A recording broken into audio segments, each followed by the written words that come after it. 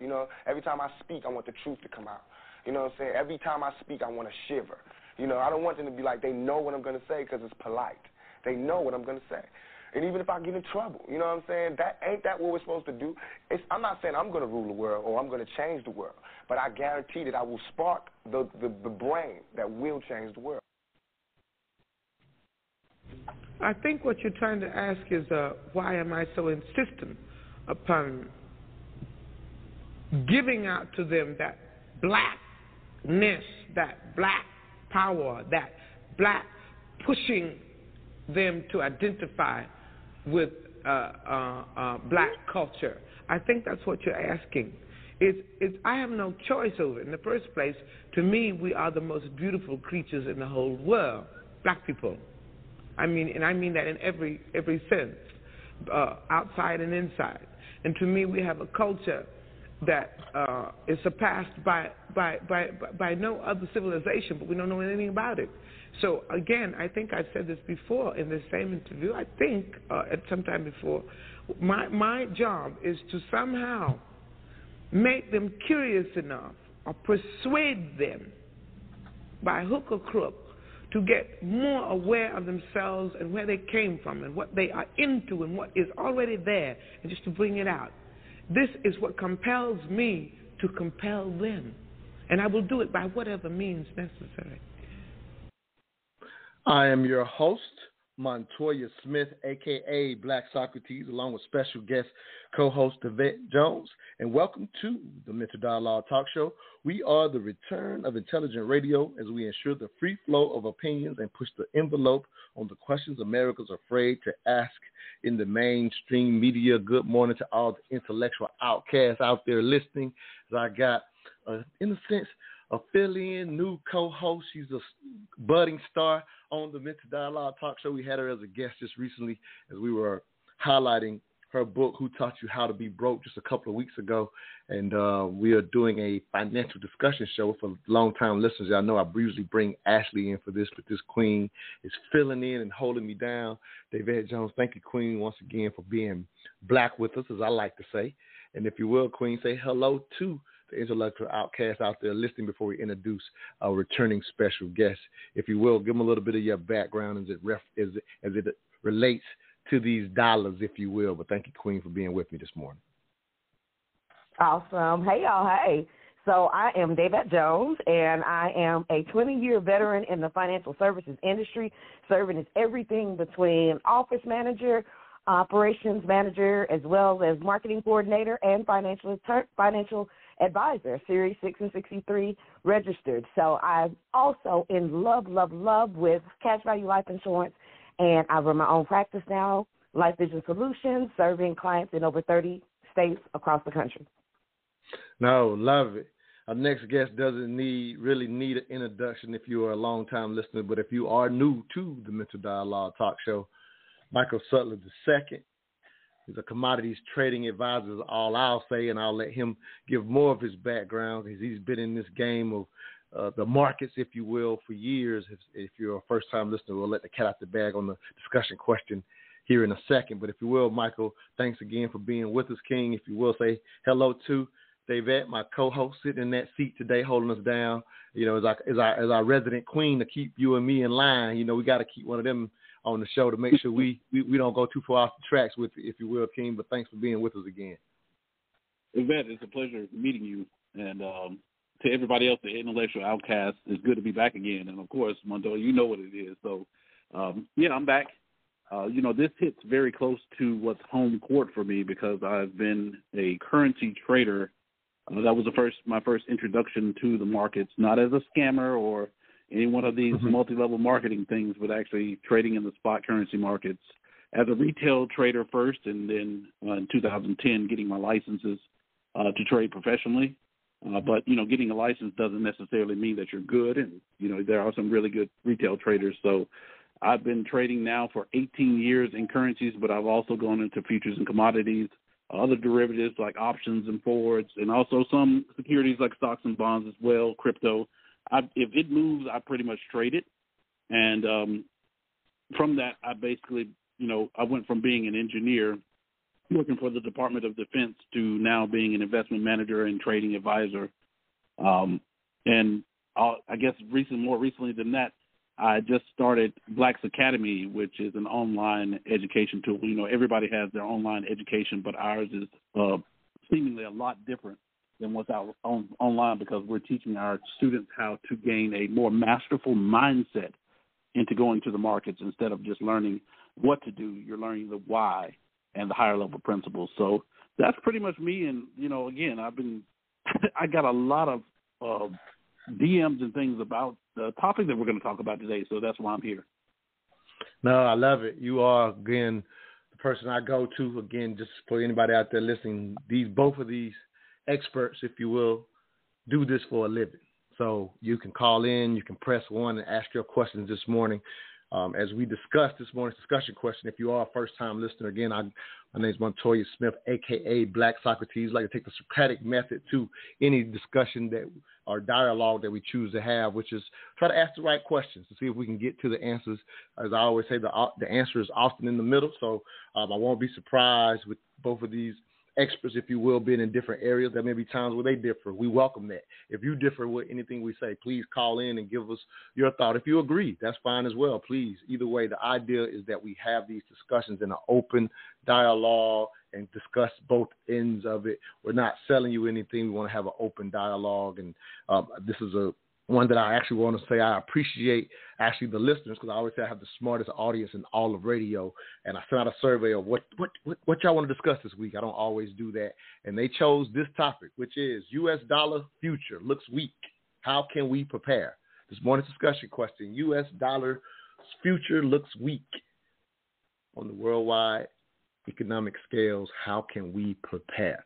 And in particular for a show that's unapologetically black, I would love to give our community a jump start if there is an opportunity to prepare for what seems to be looming ahead, which is the American dollar losing its, in a sense, strength worldwide. I don't think that's nothing new. We've been hearing it for years, if you will, but there's been some evident changes worldwide amongst different countries, to include Russia, China, Brazil, and others, who are no longer planning to rely on the U.S. dollar in their international trade. So that's a little bit of setup I will give. But before we get, in a sense, Michael to give us a baseline, we're going to start this show like we always started. David, again, thank you for filling in kind of last minute notice. So I can't thank you enough. I also would like to highlight briefly, this is the queen that helped me finalize getting my book uploaded, which I was having trouble for over a month to do. And so for those who listened to the Re-Education of the Negro show that we did, I want to thank this queen personally online in front of everyone. But if you will, queen, with your background, we always start the show a certain way. And because you've been a guest on the show, I think you can handle this.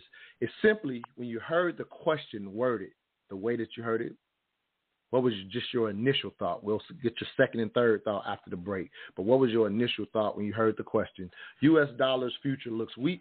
How can we prepare? What first popped in your head, Queen? Stop spending money.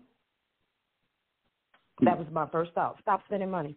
People are unnecessarily spending money on any and everything. We're taking trips. We're traveling. We're trying to keep up with the Joneses. Stop spending money. If you think the dollar's about to be weak, why would you keep spending a weak asset? Fair enough. That's your first thought. All right, I'll turn it over to you, Michael. Once again, that same question. When you first heard it worded that particular way, you said you got some DMs on it. But before we get into the deeper stuff, what was just your initial, how can we prepare? Well, my first thought was, man, we're here again. Like, I've been in the markets long enough to where I see the cyclical nature of even the news and what's supposed to, rattle us or things of that nature. But, along with, like you said, stop spending money, I would actually add to that, save as a very explicit thing. But also, it's time for, especially our listeners, our community, to sort of broaden their mindset and look at the world at large, because there are some pretty seismic shifts going on. So my thing is to broaden out your horizon. That's how you really prepare. I love it. And that's perfect timing. We're up against the break. We'll be right back, and we'll continue with this morning's discussion. U.S. dollar future looks weak. How can we prepare? We'll be right back, where all I ask is that you think. Do you simply want your taxes done this tax season, or do you prefer to have your taxes completed by a professional on top of current and constantly changing tax codes? If so, look no further than S. Kynes Accounting and Tax Services, where each year, plenty of satisfied customers from around the country return for an efficient and professional tax experience. For small businesses, S. Kynes Accounting and Tax not only provides bookkeeping and accounting on a monthly, quarterly, and or yearly basis, but S. Kynes Accounting and Tax goes above and beyond to provide yearly tax strategies to increase the bottom line, profits. While no one likes when Uncle Sam or the IRS comes knocking, know you're in good hands with S. Kynes Accounting and Tax. Call them today at 770-947-3667. Again, that's 770-947-3667, or email them at advice@thetaxcoach.com. Putin announced this week that Russia will begin using the Chinese yuan for international payments instead of the dollar. Saudi Arabia is also in talks with Beijing to do the same thing. Speaking of Saudi Arabia, meanwhile, they are in talks with Iran as well to consider an economic alliance with China and Russia. And they can even be joining the BRIC countries, which is an acronym for these countries here, Brazil, Russia, India, China, and South Africa. These countries all have emerging economies. So what happens if our economy and the U.S. dollar are no longer the world's dominant currency?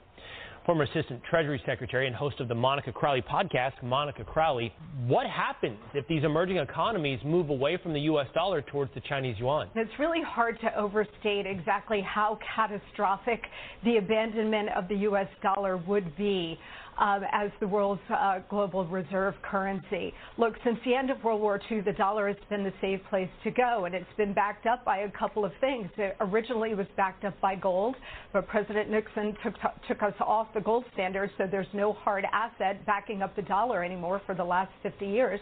But also it's been backed up by the strength and economic power of the United States and the fact that oil has always been traded in dollars. If that were to end, that would mean the end of the U.S. dollar. Welcome back to the Mentor Dialogue Talk Show. I'm your host, Montoya Smith, a.k.a. Black Socrates, along with special guest co-host Yvette Jones. This morning's discussion question, U.S. dollar's future looks weak. How can we prepare? Special guest Michael Sutler, commodity trading advisor from SC Capital, as we hear the news media's version of what's happening with the U.S. dollar. I heard you chuckling a little bit, Michael. We're getting, you say, we're back here as usual, a place that you're pretty much used to. But if I listen to the news media, we know there's always going to be hype. We hear the words catastrophic, and I hear you laughing. So I know for those people like yourself who play in the market regularly, this is probably no place of fear. But for those of us who only hear it through the news, who may not know, and I also recall you wanted to make a point to kind of walk us through what this looked like. So, yeah, let's get that foundation before we get deeper into this discussion. So we'll start there, Michael. Thanks again for being with us. Well, no, I appreciate the opportunity. But, first off, the fear-mongering in that sort of news channel, it catches your attention, and that seems to be what news is today. It's the sensationalism. It has some type of, emotionally capturing component to it, but when you look at the actual what is, she missed one of the most important things about why the dollar is strong or why the dollar is important. And she just glossed straight over it. And I was waiting. I mean, she hit the dollar became the world's premier reserve currency after World War II. I'll give you a hint. After World War II is a critical, and I'm talking about absolute critical point as to why that happened. You have to look at the events of what happened at the end of World War II. I'll just put a period there. Next, she goes, we went from the gold standard, because gold standard to me is a dog whistle now for people who want to go back to the old ways. That's still make America great again talk to me, because the Bretton Woods, you can take Nixon out of it. The industrial world was changing into this modern age of where credit is king. Well, not necessarily king, but credit has become very mighty and important. And having a fixed standard for a currency versus what we have now as a fiat currency, and the dollar being the premier fiat currency, has ushered in the last 50 years of U.S. hegemony.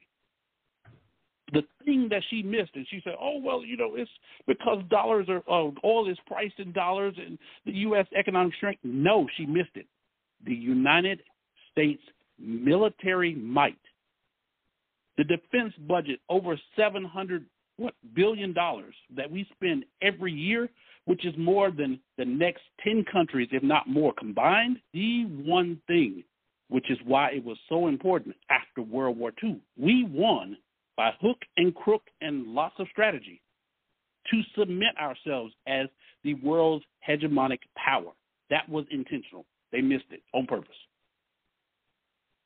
Makes sense. Devette, any thoughts to that cut or anything that Michael had to say? No, Michael, you were right on point about the military, and even thinking about everything after World War II. We went into the Great Depression prior to going into World War II. So we were already on the gold standard when we went through the Depression, and we started going through kind of a dollar crashing at that point, the bank runs, all the other sound bites and things that they use, they say it, fear-mongering. I mean, Roosevelt. Absolutely. The only thing we have to fear is fear itself.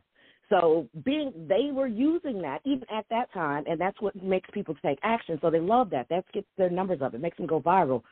But the reality of it is there were so many different strategies that was put in place under that Roosevelt era coming out of the Depression and out of World War II that actually positioned us, especially the baby boomers, to be in the financial position that they are now. Even though it looked bad at the time, it took them into one of the best financial economies that this country has ever known. Ever seen. He's right. Absolutely right. So, again, the baseline here is that the information, and you find this a lot.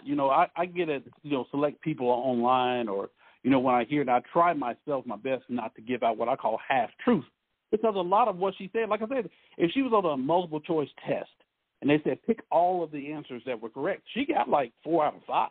But the one that she missed is the one that, when we talk about, what's wrong with the dollar or something, the dual mandate of economic, and I said hegemony, I'm going to bring it down. This goes into what we might have also heard of as globalization. What is globalization? It's simply a country being able to exert its influence through economic means, through trade, across the world. It's why when you refer to a company like Boeing or even Microsoft, any of the big names, just start shooting at names. Even though they're domiciled or they're headquartered here in the United States, their reach is global. Nike, just pick them. Where they transact their business goes across the entire globe. And that business, for the most part, is conducted in U.S. dollars. Just like most business, if there is a common language to business, it is English.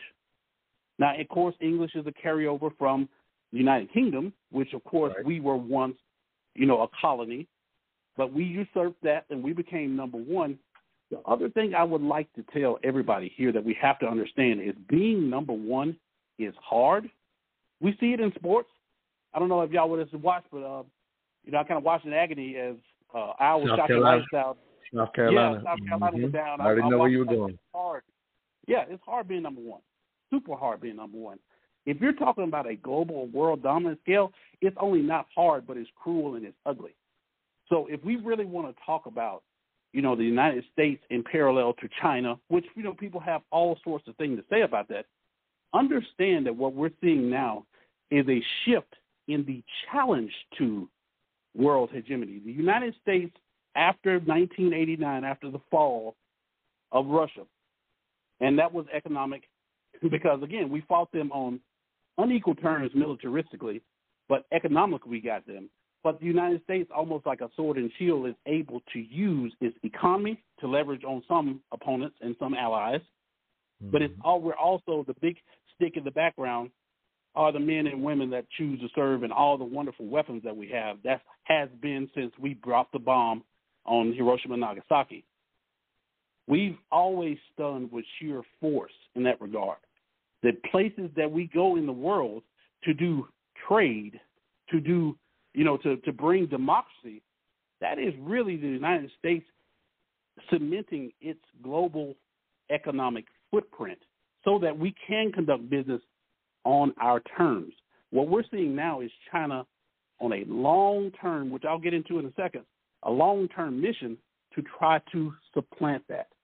Right. And shift from the West, the world, because, again, we're a very young country.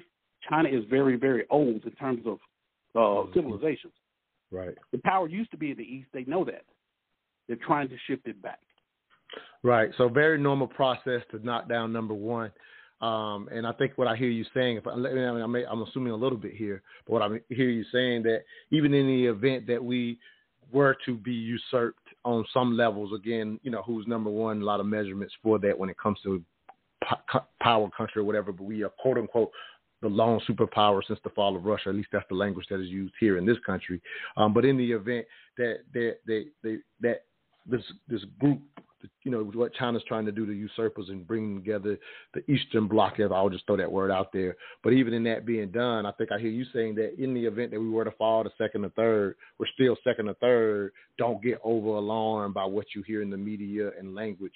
And what I heard Devette say, which I thought was a bit amazing, was her highlighting what the language probably was like after the Great Depression, and that group probably heard a bunch of fear mongering as well, but we made the type of steps to be financially sound. And I hope that some of what we can get into today is just steps that can be taken, in regards to what the future looks like without that fear. Because that's what I think I hear from both of you saying, hey, we can move through no matter how the media is hyping things. We can move through these situations smartly. Yeah, we want to be aware of what the country's doing so that we can make, in a sense, our own smart moves, if you will. But again, that's just kind of what I've gathered, if you will, from both of you. And I'll kind of bring it home just for this note, not to spend too much time on this, but when this fear-mongering happens within the media, also we are in the age now of social media where we know we will get individuals using those buzzwords. The dollar is weak now. Go to gold, go to silver. So you're going to see people who will take advantage of others' fear, not just the media itself, but individuals who will start saying, hey, the dollar is weak. And that's partly why I wanted to do this show, Michael. If you recall, when I reached out to you, it was the idea of let's give people, let's settle people with the right information so that people can't mislead them with fear, whether it's the media or, quote unquote, a scammer, like the term you used a little earlier, can take advantage of this moment. So, yeah, if you will kind of jump on that, and I want to hear the vet start. We got about 3 minutes before a break, so if y'all can kind of just give some quick thoughts on we're doing this show to protect our community, because we are about our community as high level as this show may go.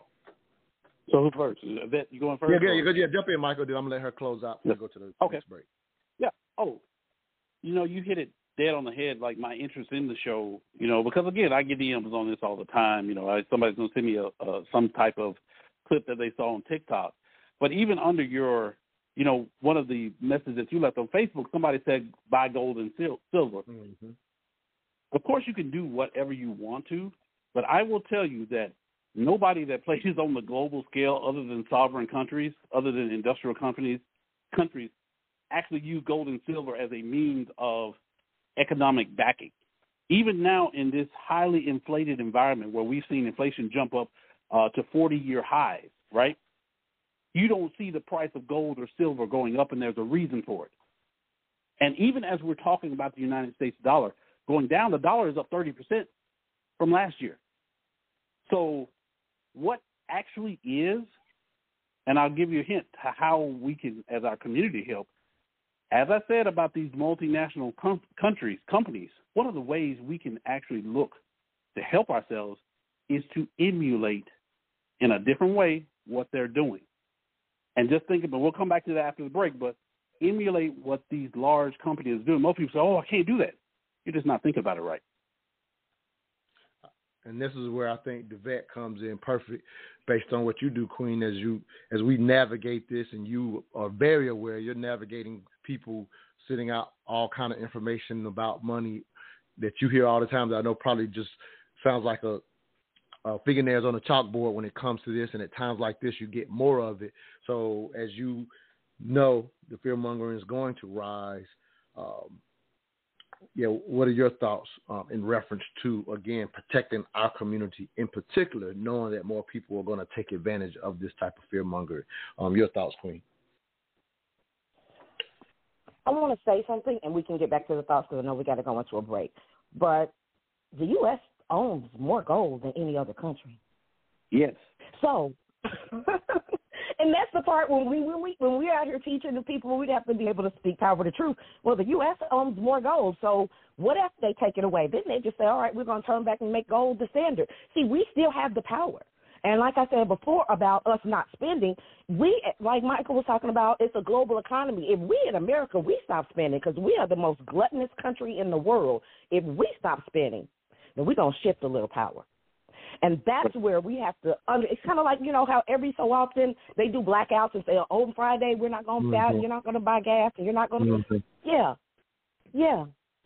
So we got to remember, we got to know what our power is. We still have the biggest military. We still have the biggest gold reserve. We still have the biggest shoppers. Stop spending your money. Take your power back. Ain't that what a boycott is? Ain't that what the whole civil rights movement was all about? All right, go to your break so I can eat my breakfast. Nah, it's all good, Queen. For all the callers out there, we definitely want to let y'all jump in. If you're a first-time caller, you do have to press 1, and we'll get you on with our experts. You can give us your 3 cents or ask a question as we go into this. Another quick break. We'll be right back and listening to the Mental Dialogue Talk Show, where all I ask is that you think.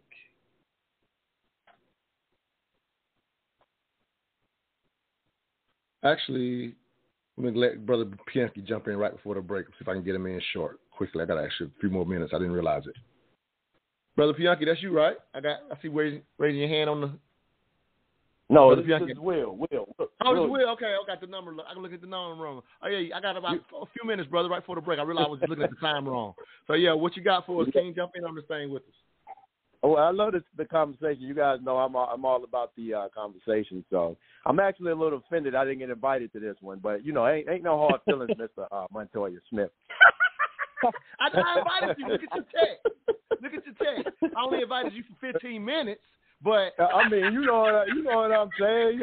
I got a lot more than 15 minutes. But with that being said, I love everything everybody is saying. But perspective is, I like that technology piece is huge, and so that's a big part of what's going on right now. Is understanding how we're moving into this different form of technology is pushing a lot of these things that everybody is seeing to happen. So you can't leave that part out because it's a different level of control.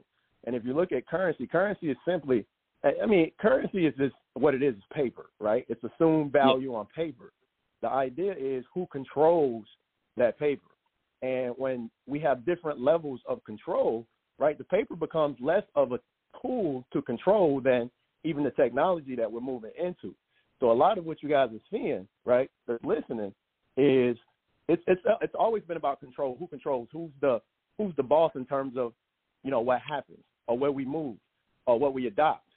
And technology is a big player even at the level of currency. As a matter of fact, it's one of the last things, and it's the platform. Like if you understand what currency is, it's the foundation of everything that we do, right? One of the universal commonalities that we have is currency, right? We all get up in the morning. We all go to work for the same reasons. It's to make money so we can pay our bills and pay our expenses. So that's the basis. That's the foundation. And so when that starts to change, what you're going to see is these societal shifts and these paradigm changes that you see going on in today's, media, right? And so a lot of it is based on that technological advance. And that's part of this conversation also. No, absolutely. I'm going to play a cut at the top of the hour, and that's definitely if you're able. I hope you're able to listen because I would love to get your insight back on the show once we kind of introduce that with the cut at the top of the hour. Yeah. No, absolutely. Okay. So I look forward to having you come back on that. We're going to go to a quick break. We'll be right back. You're listening to the Mental Dialogue Talk Show, where all I ask is that you think. Hey, are you a wine drinker? A little bit here and there, but my wife definitely loves hers. Why you ask? Man, you got to try this vegan wine by Sip and Share Wines. I ran across them at this event in Atlanta, and now I keep me a few bottles at the house. What flavor you like? I mean, I like me a good red or maybe a nice Zinfandel or something. You know what I'm saying? Okay, try the sweet red first. Okay, that's nice and smooth right there. Yeah, that's kind of sweet like I like it. You know what I'm talking about? For sure, that's why I like that one as well. Hey, now try this Conjure Zinfandel. This one was featured in Forbes magazine as a top 10 drink for the summer. See what you think. Oh, okay. Now that's fire right there. Where can I get a bottle of that? Just go to sippandsharewines.com. They'll ship it right to your door. They black owned too. Oh, yeah?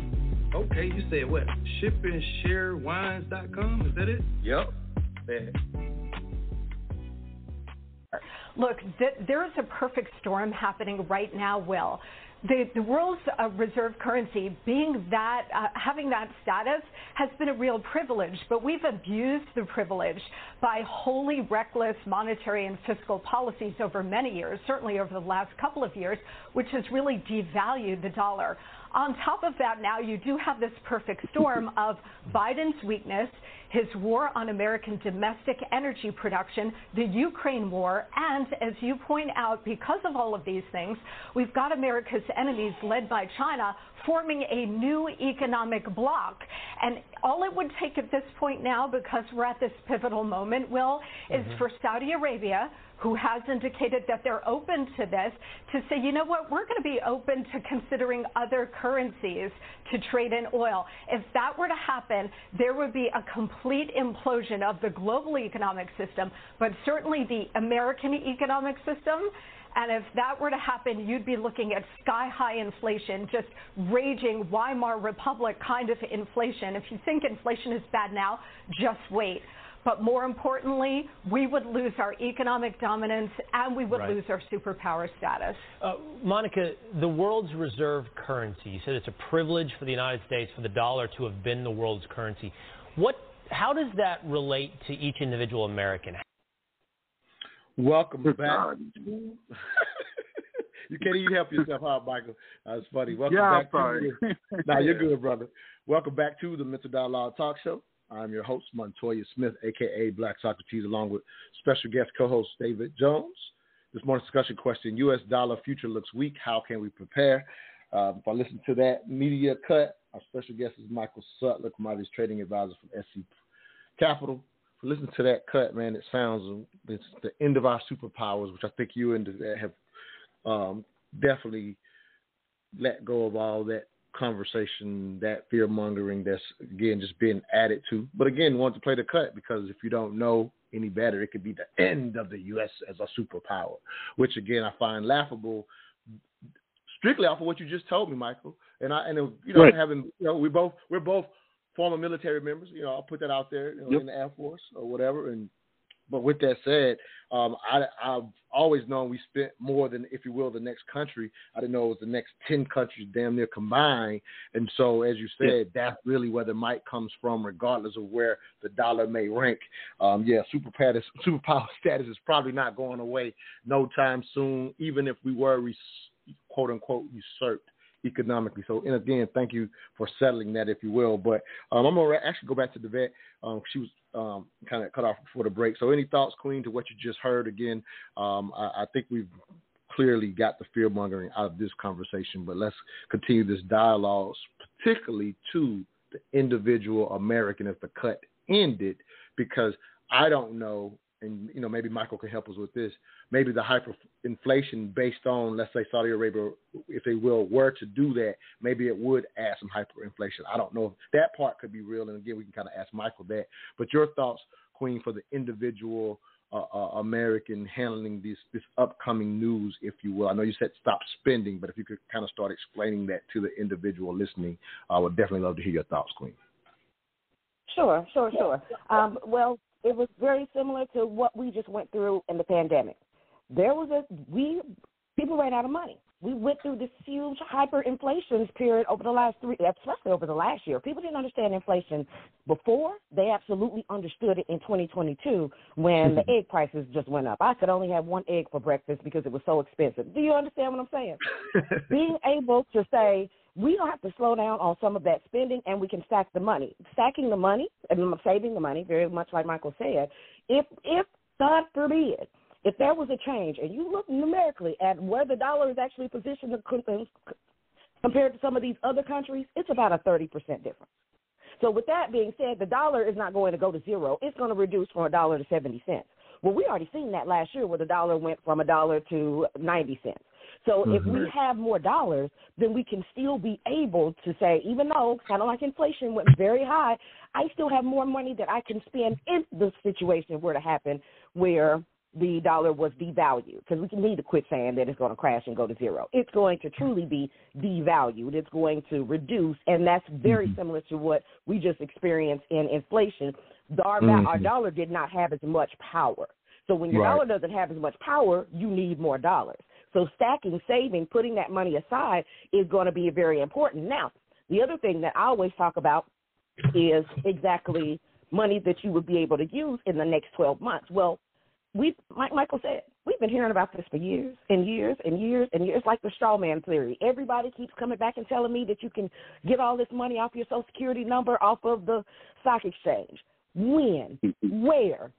Because some of these conversations we just keep having and rehashing because we felt like we've learned something or we've grown in our financial literacy. Happy Financial Literacy Month. April is Financial Literacy Month.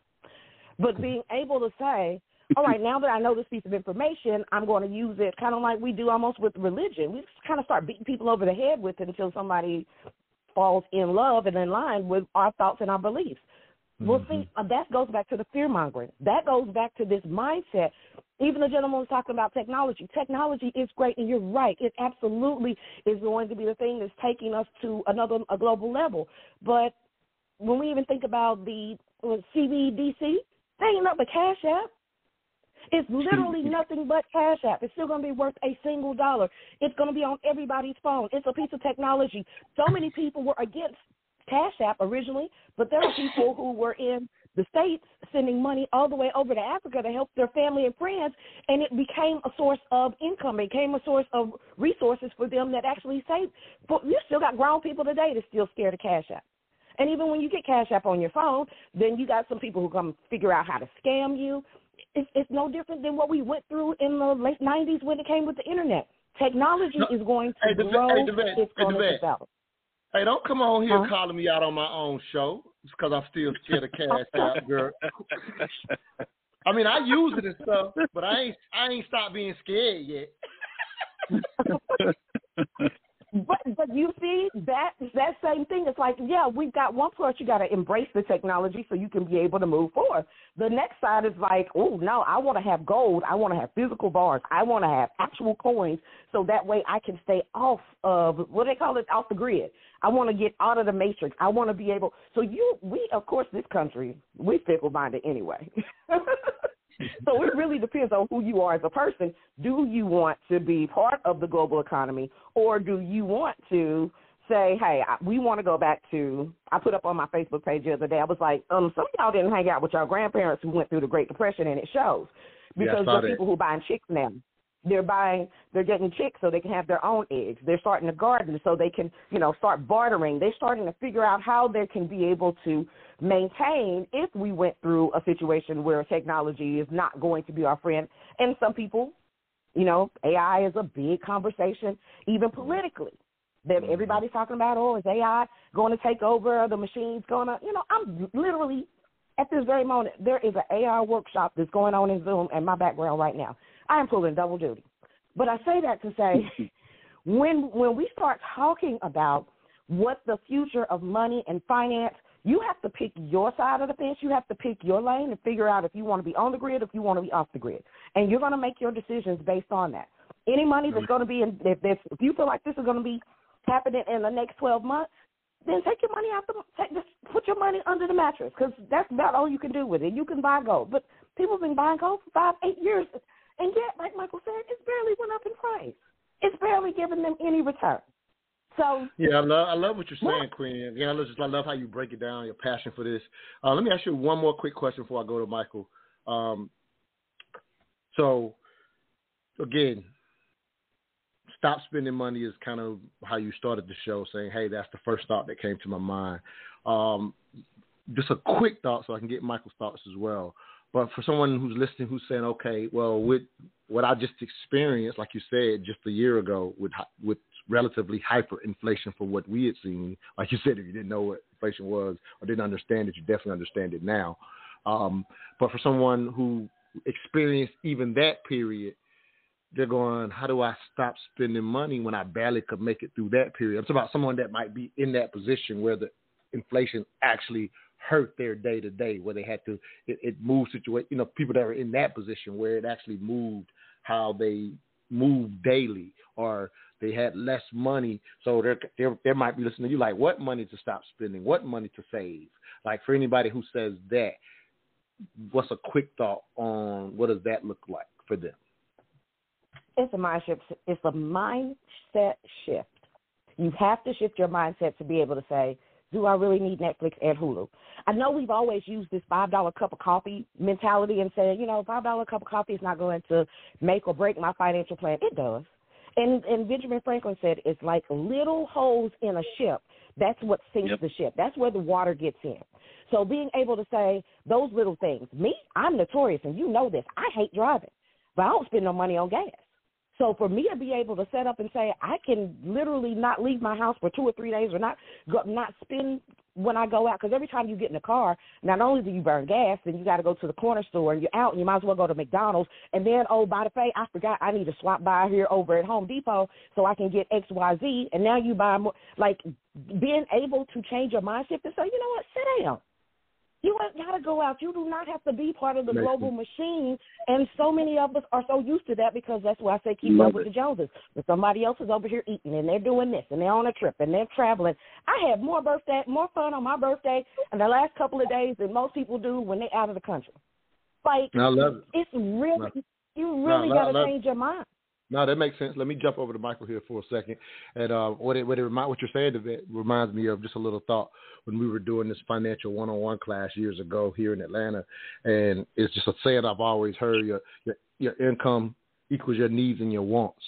And you're just saying, hey, if you don't address those wants, then inflation is going to feel terrible to you in the event that hyperinflation were to come down. So that's what I want to ask you real quick, Michael, before we get to our next break, is of the fear-mongering that we heard in that cut, for example, if Saudi Arabia were to start taking other currency, is that even an actuality, or was she fear-mongering there that hyperinflation may return or even be higher than what we experienced in 2020? Is that a reality, in your opinion, based on what you understand about these markets? Not really. And there's a lot of reasons to it, which I'll put y'all on the spot on this.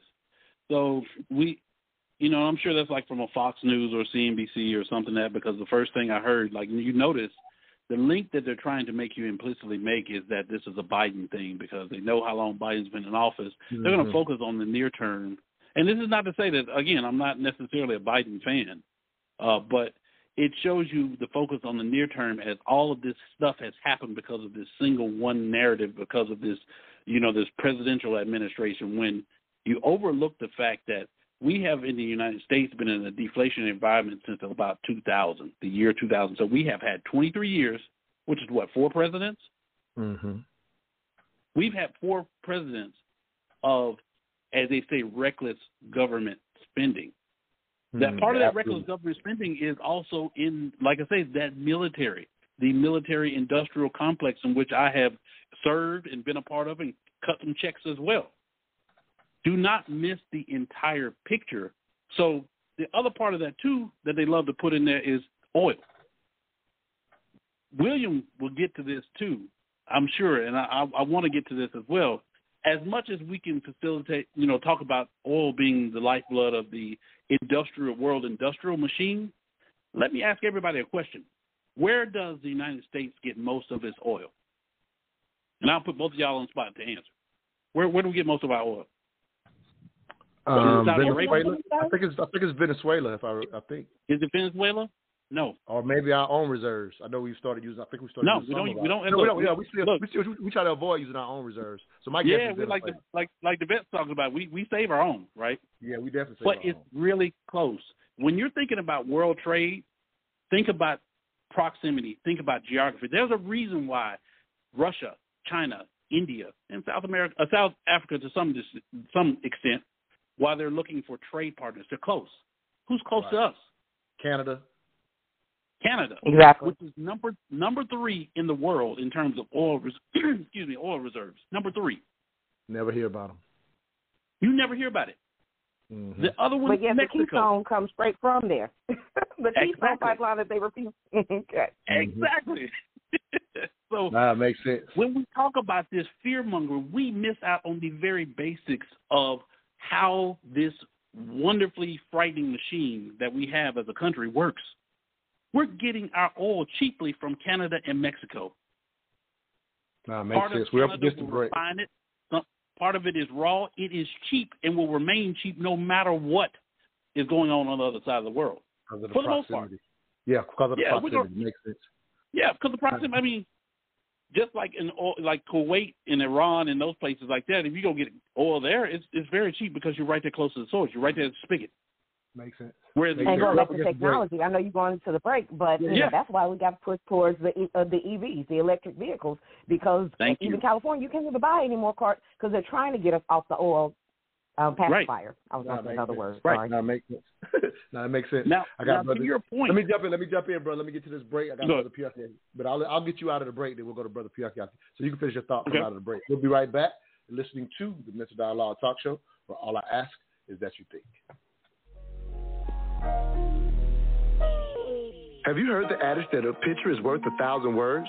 Well, meet Livy Blue Photography, a premier company specializing in capturing your family portraits and turning them into wall art that stands the test of time. One visit to their website, livyblue.com, and you will immediately be blown away by the experience as you peruse their gallery. The lead photographer, Jalivia Northern, is a published photographer with over 10 years of experience in capturing families, weddings, and school senior portraits. If you want a breathtaking photography experience, contact Livy Blue Photography at livyblue.com. That's LIVIBLUE.com. Here I am winning the national championship, and 3 companies came in: Converse, Adidas, and Nike. Nike was just a year or 2 old. Converse offered me the most money. So, you know, when you grow up broke, you take the money. Phil Knight came in and said, hey, I can't offer you the same type of money, but I can offer you stock. Wasn't trying to hear that then. I wasn't trying to hear that then. And I didn't know nothing about it. And my family didn't come from money. Yeah. See, that's one thing that hurt us sometimes. When you don't come from money, you don't know. I didn't even know what stocks was at that time. So I passed on the stocks. Can you imagine? 45 years. Oof. $5 billion that stock would have been worth today. Oof. But let me say this. When you don't know something, that's okay. It's when you know and then you make mistakes. I'm a person who live in the moment, and if something happened to me that wasn't good, I leave it in the past and I keep moving forward. That's who I am. Welcome back to the Mental Dialogue Talk Show. I'm your host, Montoya Smith, a.k.a. Black Socrates, along with special guest co-host Yvette Jones. This morning's discussion question: U.S. dollar future looks weak. How can we prepare? Our special guest is commodities trading advisor Michael Sutler II. As we hear Magic Johnson on the Up in Smoke podcast, I played that cut, not in particular focused on stocks, but I wanted to, again, I think we've kind of calmed the waters, if you will, when it comes to fearing what may happen with the U.S. dollar. But again, keep in mind, for anybody out there listening, you're going to see people using these words. Go to the silver and gold, not backed by the dollar. The dollar is weak. You're going to hear all this terminology, and we've quelled that. And so I use that cut to particularly, if you will, somewhat move us into the individual conversation. I thought it was a cool cut. Again, Magic Johnson, one of my favorite players. I'm a diehard Laker fan. We are on the verge of the national championship, and he's talking about after he won the championship in '79, with Michigan State having an opportunity to go for the money or the stock options, which he obviously regrets, if you will. But I played the cut for this particular reason, and Michael will kind of get back to you and get to Brother Piakaki as well. But I played that particular cut because that's what's going to happen amongst the fear-mongering.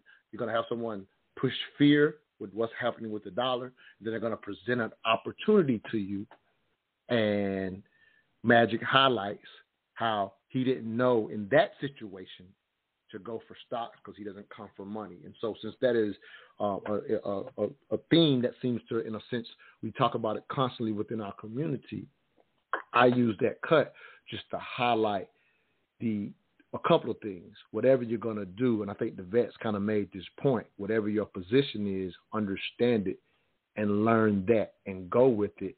And so I'm kind of highlighting, Magic was highlighting, I wish I understood or knew stocks. And I'm using that cut to kind of say whatever you choose to do, it's the learning of it and understanding of it that should move you into it, not someone putting it in your face and say, here's a new shiny toy, be scared of the dollar, come follow me. That happens so much. It's part of the reason you have Blacks Academy. So I wanted to kind of move into the individual and what they're going to face with this fear-mongering continuing, not only via the media, but on the internet as well. Your thoughts, King? Well, number one, we're coming into an election cycle again. It just seems like we just got out of one, but a lot of the short-term benefit for what you hear on TV is going to be to the benefit, of one of two candidates, right? Red or blue, for the most part, is trying to vie for your attention so that your action is to keep them in power, right? Mm-hmm. So the next thing for the TikTok guru, for the internet guru, the YouTube, whatever, come follow me and, we're going to get these Lambos and all that kind of stuff. Like you said, they're going to try to get you into some type of action. But the truth is, you've already heard, between the vet and myself, you've already heard an actionable plan. It sounds boring. It sounds like, I can't do that or whatever. But she told you right off to stop spending money. Guess who's stopping spending money as inflation has gone higher? These same multinational companies that I've talked about. I said, emulate what they do. We're saying, she and I are saying the same thing. The most successful entities on the planet are actually doing this in your face. They're not playing in your face, but they're doing it in your face. They're saying, hey, we're going to cut our spending by doing what? We're cutting your jobs. One of the easiest things to do is for them, an employer to shed their books of employees that they don't see any benefit from. We're not going to produce any more product, or even better, adding the technology effort, we're going to become more efficient at doing so. Mm-hmm. We're going to add in AI. We're going to add in automation. We're going to get our costs down. We don't need you anymore. So it does behoove you to look at your own empire or your own company, because I say running your household is a lot like running a company. You have your inputs, outputs, everything in between. If you can monitor those and cut where you need to be, $5 here, shouldn't be here, thing that you're not looking for, that's the very first start. The second thing, one thing I wanted to talk about a little bit, but it may be a little bit beyond scope, there is something of an opportunity, not necessarily a fear. China's looking to be number one. They've released, and I don't know if anybody's read it, a 100-year plan. They publicly announced it. And there is a very Sun Tzu Art of War reason for announcing this to the world, is that they have a 100-year plan that they're going to become number one. And they've told everybody. This is just like, you find two prize fighters or two MMA fighters saying, oh, I'm going to knock him out in this round. Yep. I'm going to do this. China has actually said that. So instead of going, oh, Lord, what we going to do, follow the flow of money. One of the main things that they're trying to do is build an infrastructure path around all of Asia into Europe, linking resources, natural resources. Why? Because just like the vet talked about with EVs, just like I've talked about with technology, William came and talked about technology, the future of the world will be to those who can produce the new technologies to make this planet more efficient. We've already seen the damage, whether you deny it or not. These big countries are looking to hoard the last of the resources. That's why China is moving into Europe. China has already been fighting the West tooth and nail in Africa, because Africa, the 54 countries have more raw resources up for grabs than anywhere else on the planet. That's where the game plan is. You said, well, how does this apply to me? Easy. There are financial products, stock, ETFs, you name it, that allow you to play into these things if you can read about them, saying, there are these things called green metals, lithium, nickel, cadmium, aluminum, that are going to be used to make the new future vehicles, transportation, all sorts of things, housing.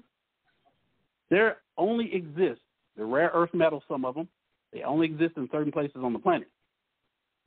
These companies know it, these countries know it, and there are investors like myself that build funds and say, hey, we're going to funnel our money and follow these pathways. Once you learn how to cut your expenses, save your money, this is how you put it to work. DeVette said it. You don't have to be part of the global consumer economy, but I implore you to become part of the global economy that's, again, around these assets. I love it. No, I love it. Let me get to Brother Pianki here as well. Brother Pianki, I don't know if you're in St. Louis this morning, but thanks for calling in. I know you're happy for me to have DeVette return because I want to highlight that this brother said she's one of the best guests I ever had when we had her on our show for her book, Who Taught You How to Be Broke. So I wanted to highlight DeVette. This is the brother that gave you the props on the last show. But thank you, Brother Pianki, for getting in. What you got for us, Keith? Oh, my friend, hey. Well, there's a lot of things being said here, very accurate.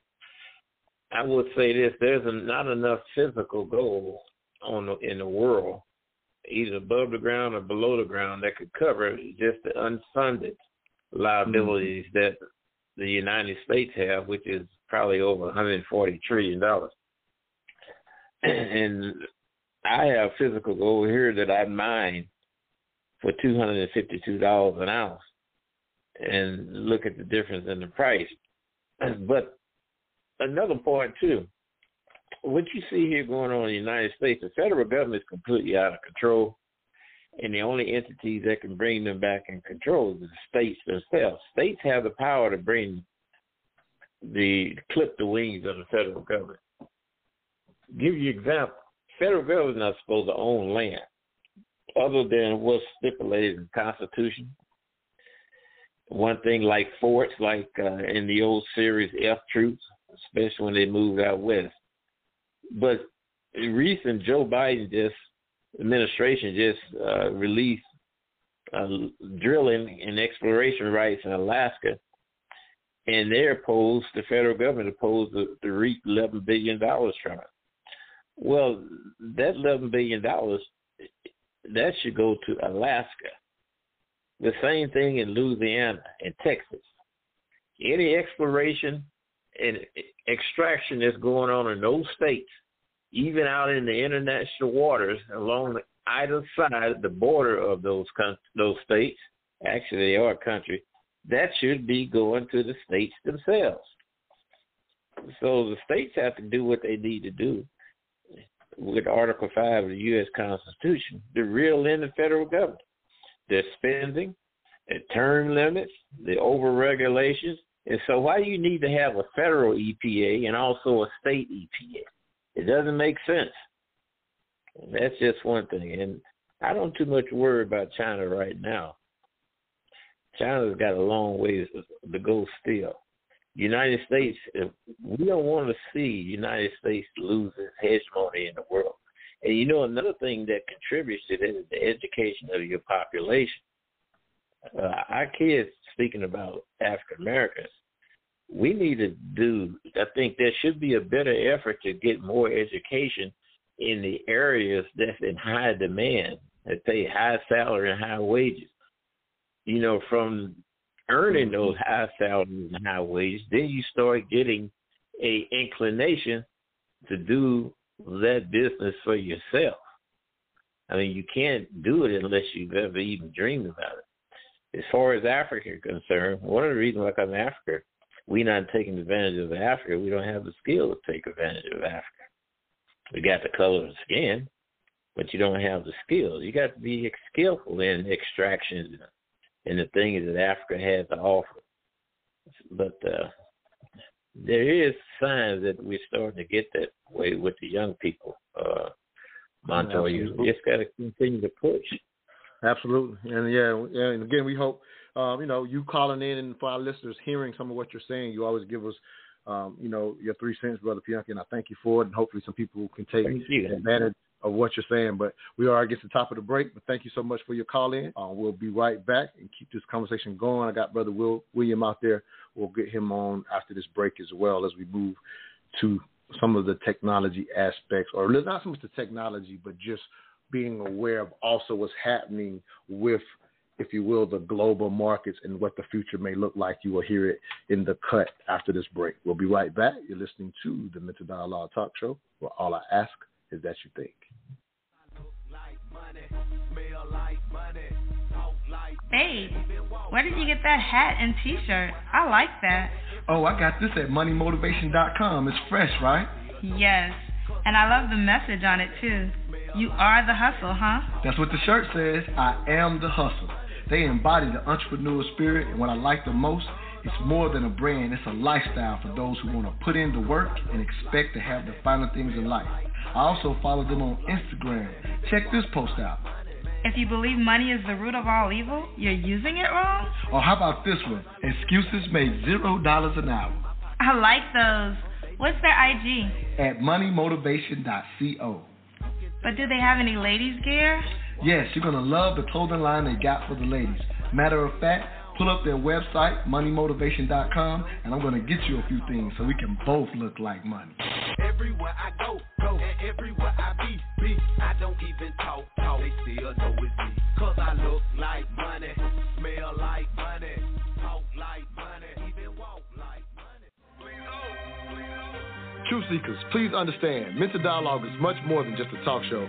Each and every Saturday, we communicate with you for two reasons: to dialogue and connect. On the dialogue side, we cater to you intellectual outcasts who feel you have no place for honest discourse on race, sex, culture, and African American business. On the connect side, we've created a community where you can connect with experts specifically in finance, whether personal or business, and mental health, whether it's trauma or to optimize performance, along with all the other skill sets from other MD community members. Our mission was to create a virtual nationwide neighborhood where African Americans learn to trade ideas, goods, and services through social media, meetups, and this podcast. To become a neighbor of the Mental Dialogue Community Club, please visit us at mentaldialogue.com. We are better with you than we are without you. We can be neighbors even though we don't live next to each other. Hashtag raise the culture. Status. Monica, the world's reserve currency, you said it's a privilege for the United States for the dollar to have been the world's currency. How does that relate to each individual American? How has that changed or impacted or improved our lives throughout the last several decades? Yeah, I mean, it's given the United States incredible dominance in the world in terms of the economic system and in terms of trade. It's kept prices down. So whether it's energy prices, whether it's your food prices, the entire global economic system is reliant on the safe and secure dollar. But that is no longer true, again, because we've been printing money like crazy and devalued the power of the dollar and the value of the dollar. But on top of it now, again, oil is the critical linchpin of this. If Saudi Arabia decides to join with America's enemies here and start trading oil in different currencies, that is going to undermine the entire global economic system. And here at home, you know what it's going to mean for us? It's going to mean raging inflation, so much worse than anything we have ever experienced will. Yeah. And I'll tell you, they're setting it up so that they can then come to the rescue by introducing central bank digital currencies. If they were to do that, and the United States already has a pilot program, that means the loss of your individual economic freedom, because the government will have total access and control of everything you buy and sell and the ability to turn it off like that. Ominous warning. I hear you. Saudi Arabia is the tipping point. Oil trading in dollars is the tipping point. Welcome back to the Mental Dialogue Talk Show. I'm your host, Montoya Smith, a.k.a. Black Socrates, along with special guest co-host David Jones. This morning's discussion question: U.S. dollar future looks weak. How can we prepare? Our special guest is Michael Sutler. So we hear another cut from that Fox News cut, breaking down all the fears that we've been hearing. But they do introduce the concept of it's so that they, I'm not a fan of the word mysterious they or whatever, but again, I know there can be some validity and might be some validity. But Michael, when you hear that part, I'm going to bring William into this discussion as well. That part about, hey, here's the rescue is getting control of those funds through central banking, through digital currency. Again, all these terms that we've been familiar with, and people, warm on it 1 second and cold on it the next second based on what's happening with social media. But quite often we are missing the ultimate plays and the things that the government is doing when it comes to infrastructure, when it comes to digital currency. That's the play that people are often unaware of because there's not a guru on the internet saying, hey, here's what our government is doing. So your thoughts about that part of the cut, if you will, and then we'll bring William in as well, because, again, that's kind of an area that he loves to look into. Go ahead, brother. Now, run that one against me again, because I see that cut in a couple of different ways. What specifically are we looking to focus the readers on? Because there's so much in that cut, actually. Right, that's fair. Yeah, and it's really, if we would, the latter part, we're getting, definitely. From the beginning of it, I think it's just more of the fear-mongering that we've been hearing. But that latter portion of where they say, hey, this hyperinflation is going to come about if these things take place, and they call it the guy in the cut said the ominous warning, and that was particularly about central banking and digital currency, saying, hey, the government already has this in play, and they're going to be the ones looking to save the day once these things, if they happen, they're setting up to save the day. So focused on that digital part, again, I wanted to at least talk about that. And again, William can talk to it, obviously, being, in that area as well. But I just wanted to hear your thoughts about that part of the cut. I'm a little, this part I will say is unpopular for my take on, government's powers, and in particular where it comes to digital currencies, because, my brethren out there that are in, crypto space, I have never thought of Bitcoin or any of the cryptocurrencies exist to either be a hold or value, have to have a hold of any value or actual currency. What I see it as being is an experiment that eventually some sovereign government, probably the number one or two that are in power, are going to usurp for themselves, because at the end of the day, it does not make sense unless you truly believe in the folly of, man, which, again, it has its measure, that a government that has such global reach, such global power, that could be us, that could be Russia, that could be China, is going to idly sit by and let digital currencies go and usurp their power. They're watching everything that happens. If you look at the banking failures back here just a couple of weeks ago in March, one of the things that you saw was the CFTC, a lot of the regulators, really bite down on banks that were servicing crypto assets. And that was a show of force. Because, like I said, at a larger level, the U.S. government is saying, I see all these developments happening. I'll be damned if I let my power slip while on my watch. So instead of, hoarding and things of that nature, I still say that I think there will be digital currencies in the future. I think a lot of the risks that are taken by investors, speculators, the governments are watching this risk happen. They're going to wait till the final product is and come grab it for their own.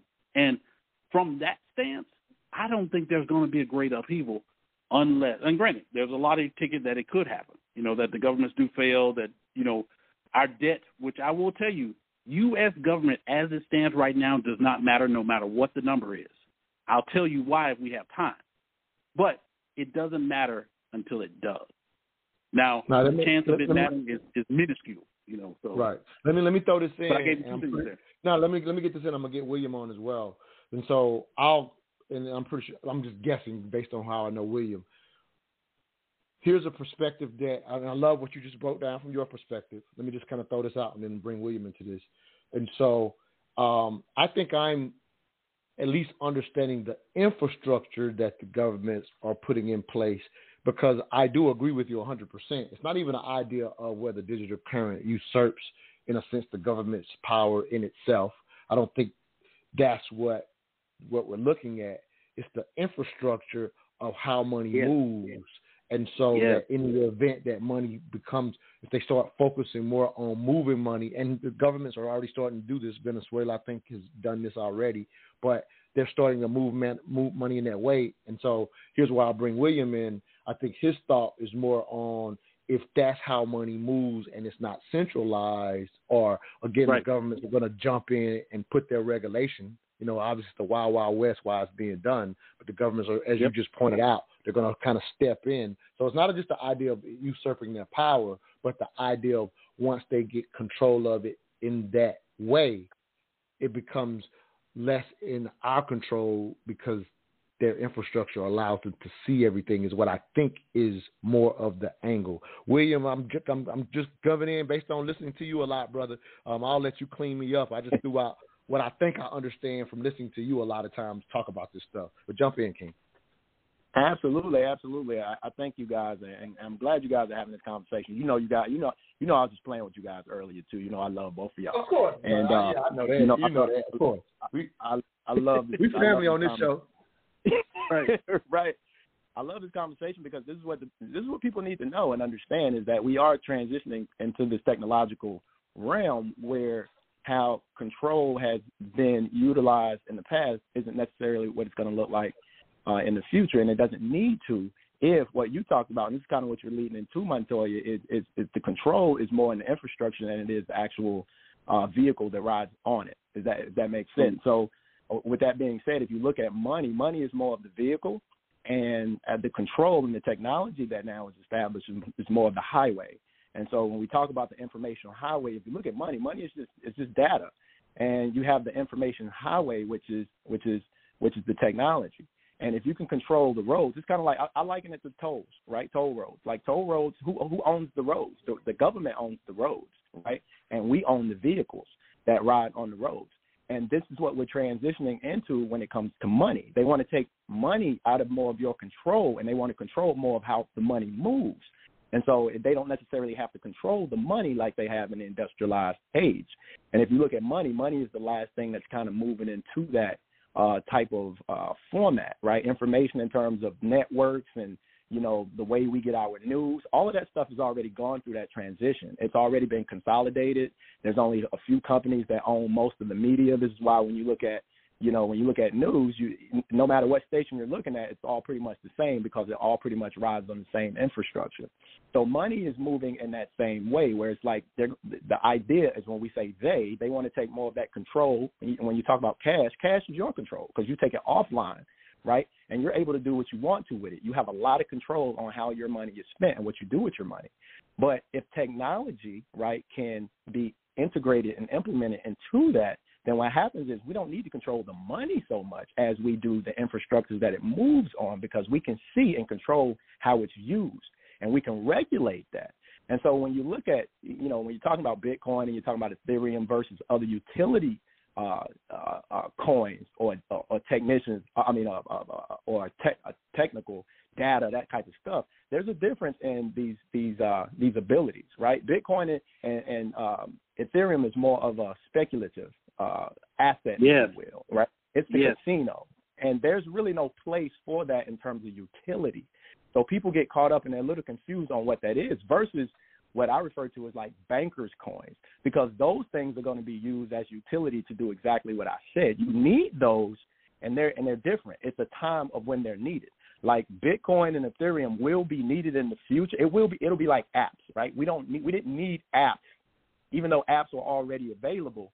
We had to build the infrastructure before apps actually became a utility that can be used and have value in it, if that makes sense. Like if you made the app before you made the phone, right, then you're out of order, right? So when you look at things like Bitcoin, you look at Ethereum, you look at Monero, you look at a lot of these speculative assets, they're not ready yet because there is no infrastructure created to make them a utility that people would want to use. It's all speculation. So these guys are buying these things going, oh, I hope it goes up 135% tomorrow because I'm gonna be rich.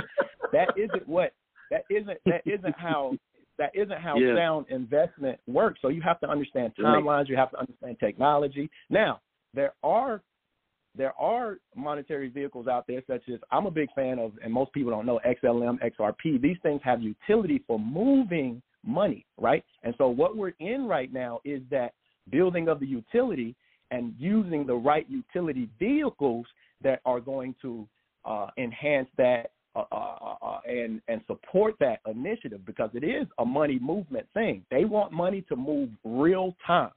There is no delay. There is no you get paid in 2 weeks. But for what you did 2 weeks ago, you get paid today. That's the old industrialized, and money doesn't move fast enough for where they want to go at the moment. So what you're seeing is this build out. This is where blockchain, this is where all this technology comes into play. And if they can control that aspect of money movement, that's all they need. And what they can do in terms of the money, this is what you see in the marketplace, they can what they call level the playing field. So when you talk about leveling the playing field, that's what you see in what's happening in the U.S. In the U.S., we have always been a little higher than everybody else. So when you look at these emerging markets, what you're going to see is you're going to see emerging markets moving up. And you're going to see markets that have historically been above kind of move down, right? It's not that the dollar is going to go away. By no means is the dollar going to go away. But what you're going to see is that level of playing field, because it's a scalability play now. We have the technology where we can scale our ability to have people use our monetary system. So let me throw this out because I'm about to be able to get the break. Let me jump in real quick and just ask a very quick question because I got to go to break. And as an example, I think you've given on the show before, so I just want to share it because we got to end this segment and kind of go in another direction. As much as I would love to continue this part of the conversation, but I'll say this real quick. But I'll say this: when you say leveling of the playing field, I want people to understand it by this one example that I think I've heard you say before. So as we hear these companies, these countries coming together, to your point, in the event that this infrastructure, which is already being built by a lot of these countries and they've already started doing it, if let's say a country decides to assist our quote unquote ally Venezuela, which you don't have a great relationship with, but if a country says we want to assist you, and now there's this infrastructure digitally to immediately influx their economy, that's a relationship 100%. That challenges, 100%. Again, levels the playing field. It challenges our relationship with our own ally because in the past, the old way, a country couldn't easily help Venezuela if they were on the other side of the world. But with this stuff in play, they could. So I think that's just a small example of what they're talking about. And it's a made-up example by me, of course. Let me explain exactly how it works so you guys understand the underlying reason why. Okay, you got to make it quick for me. I'm going to extend the break just so you can give a better explanation than I gave. Yes, what it's doing is it's empowering their local digital currency, their own currency. So it's not that they're using USD, but we still have control of their ability to empower their own local fiat currency. So for them, it's empowering, even though they're using the technology that we own. You understand what I'm saying? So it's not like they're using USD, which is what emerging markets and countries have always hated because they had to use our dollar. In this case, we have the technology where you can have instant, what they call cross-border payments, which converts USD real time to their local currency. That allows them to be empowered and enabled in their own country. So it's Kenya, right? Kenya can use the Kenyan fiat. And for them, their people, their leaders can say, look, we're using our own currency to build our own infrastructure with our own international banks. So even though it's being supported at the central bank level, does that make sense? Right. No, it makes sense. I got to get the break, brother. And I love that example. I think it gives a lot of clarity on leveling the playing field and how technology is going to come into play when we start talking about emerging markets. We'll be right back. You're listening to the Mental Dialogue Talk Show. All I ask is that you think. Thank you, William, for that explanation. We'll catch you later, brother. Okay. Do you simply want your taxes done this tax season, or do you prefer to have your taxes completed by a professional on top of current and constantly changing tax codes? If so, look no further than S. Kynes Accounting and Tax Services, where each year, plenty of satisfied customers from around the country return for an efficient and professional tax experience. For small businesses, S. Kynes Accounting and Tax not only provides bookkeeping and accounting on a monthly, quarterly, and/or yearly basis, but S. Kynes Accounting and Tax goes above and beyond to provide yearly tax strategies to increase the bottom line, profits. While no one likes when Uncle Sam or the IRS comes knocking, know you're in good hands with S. Kynes Accounting and Tax. Call them today at 770-947-3667. Again, that's 770-947-3667, or email them at advice@thetaxcoach.com.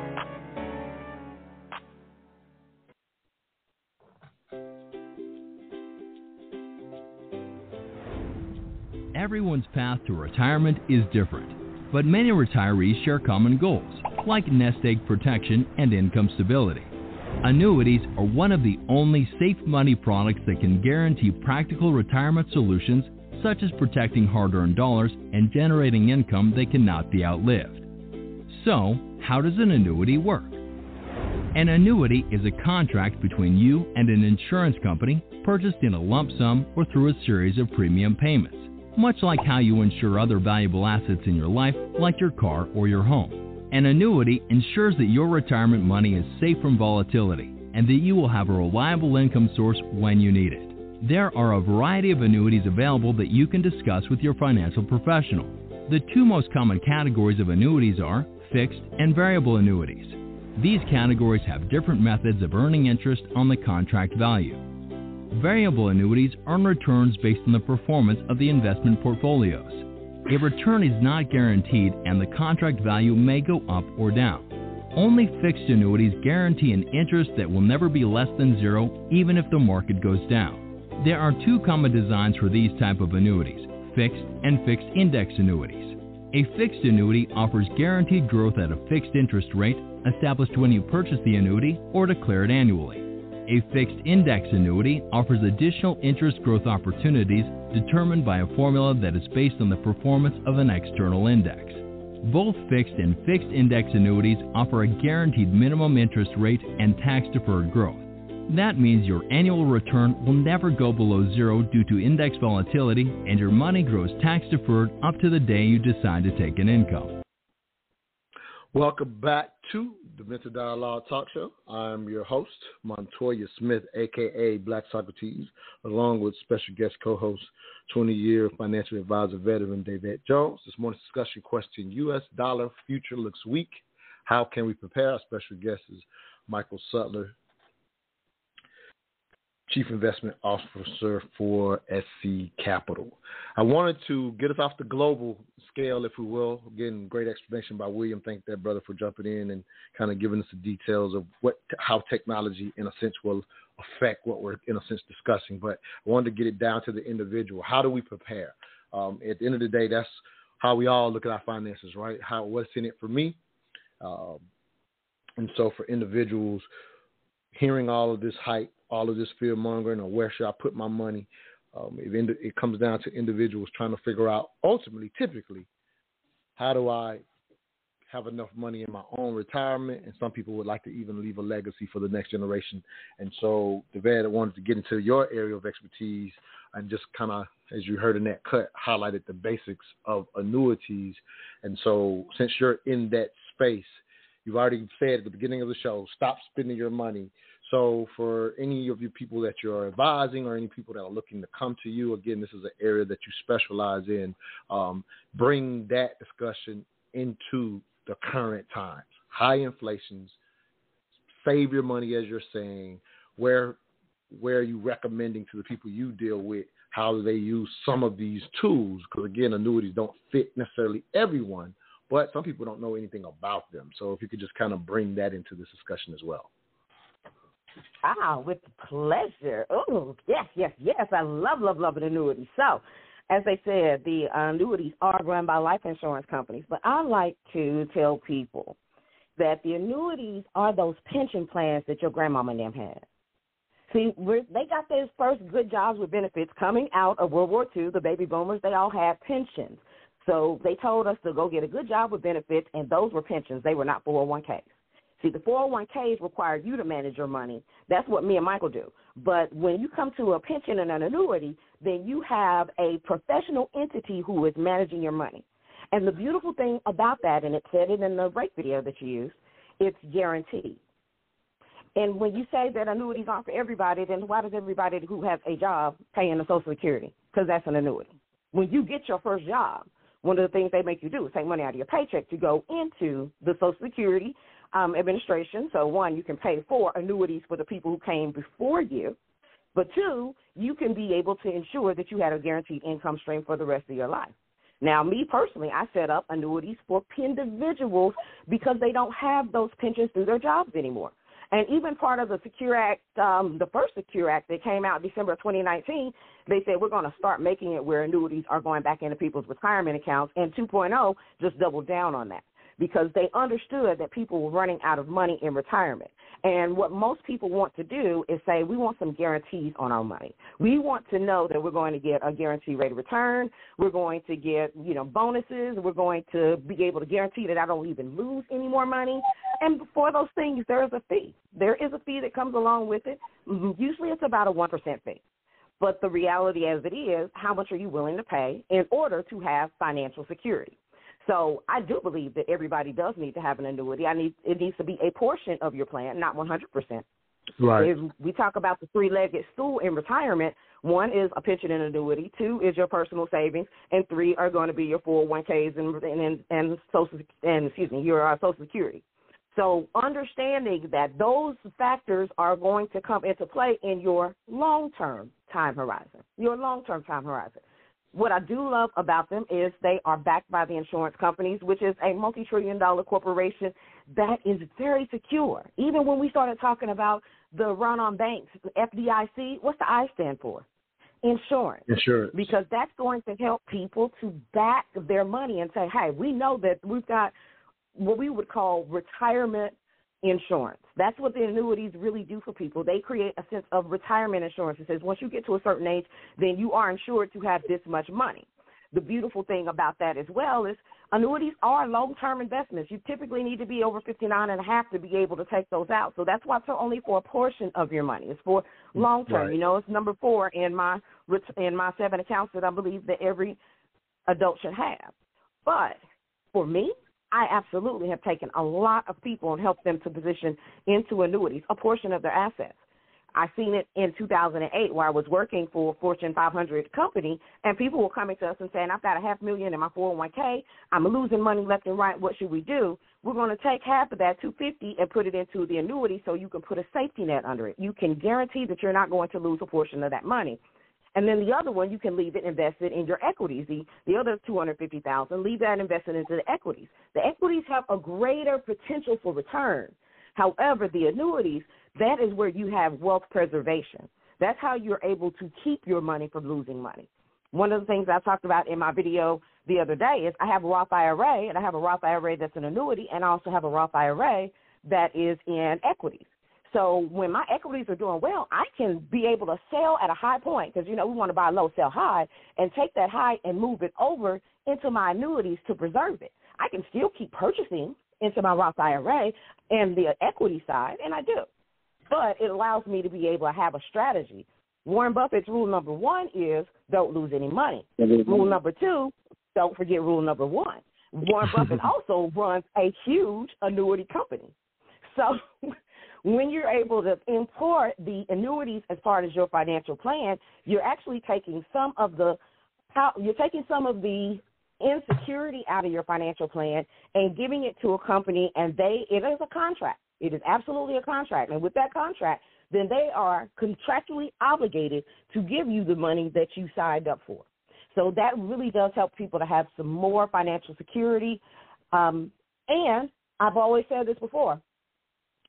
If anything were to happen with the markets, if the dollar devalue or, anything like that, these life insurance companies and the annuity companies, they are going to follow along in that same premise.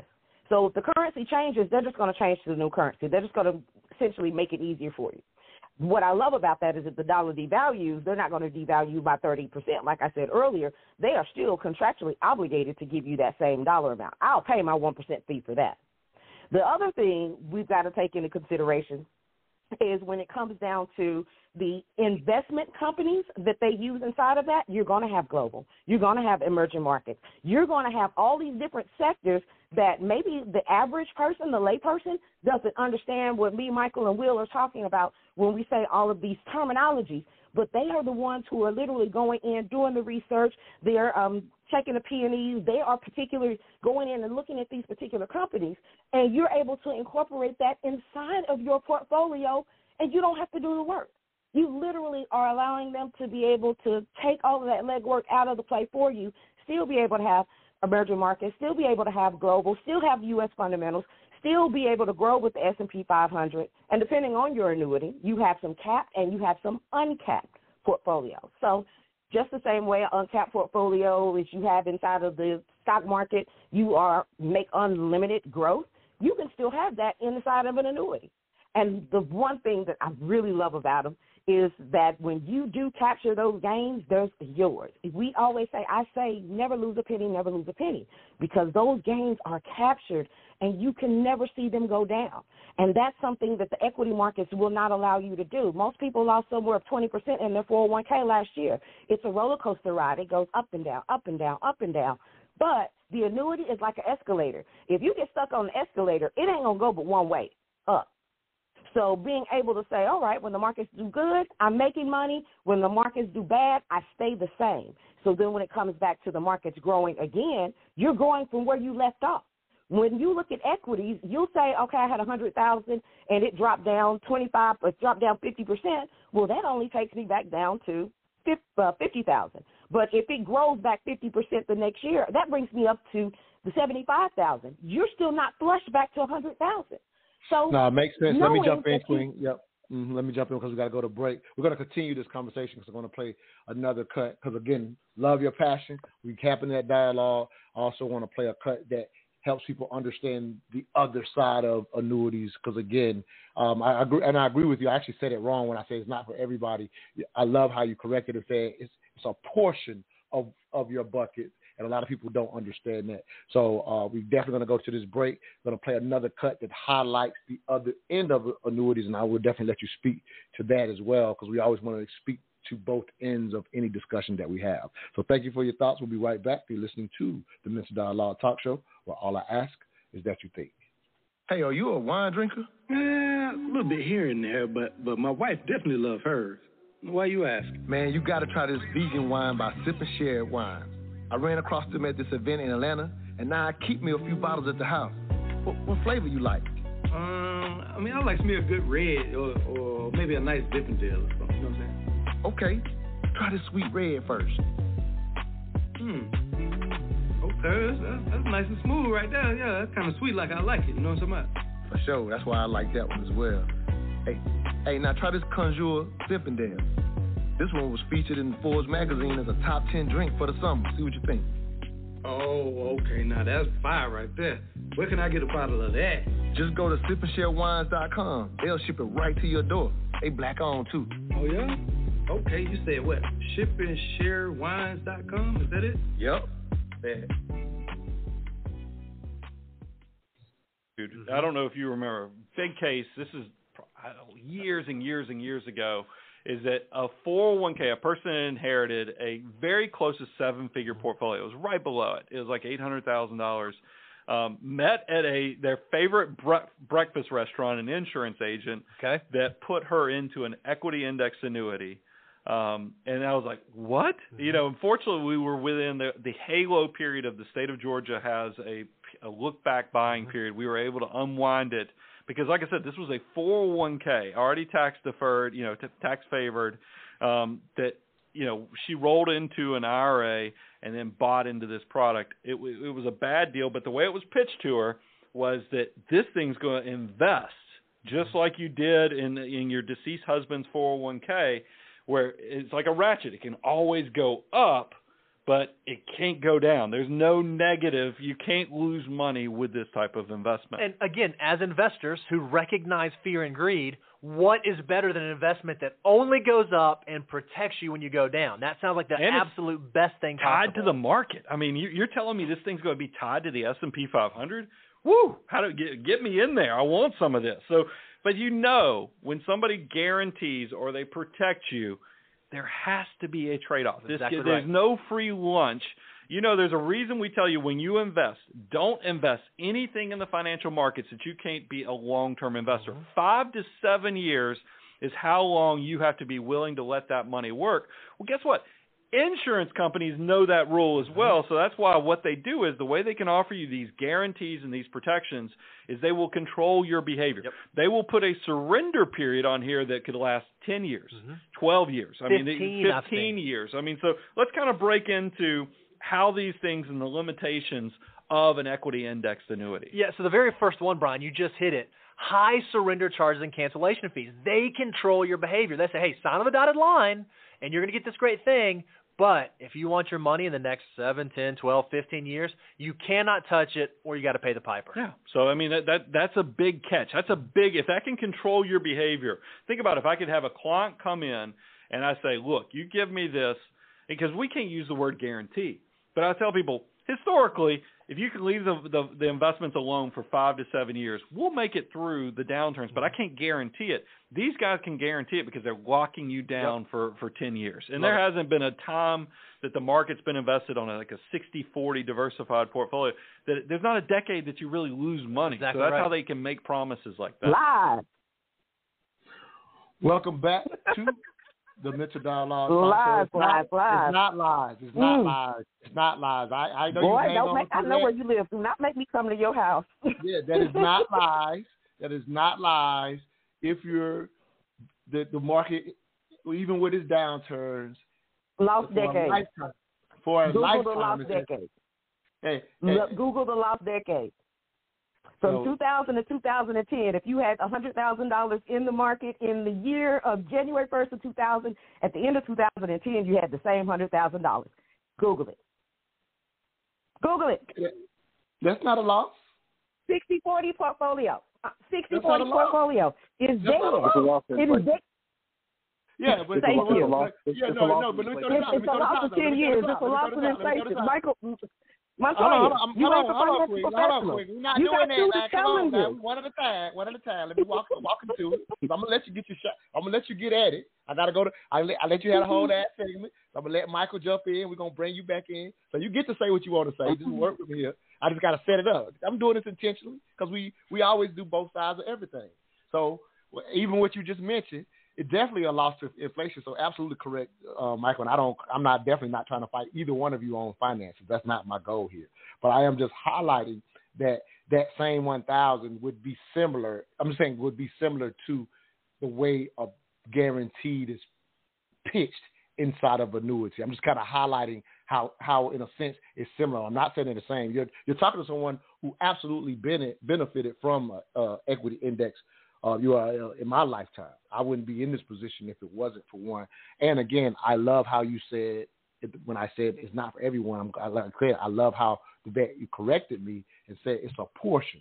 And so I wanted to highlight this example not so much to attack annuities, but I definitely wanted to highlight people not make the mistake that they were mentioning at the beginning of the cut, how somebody moves the wrong type of money into an index fund for all of its benefits.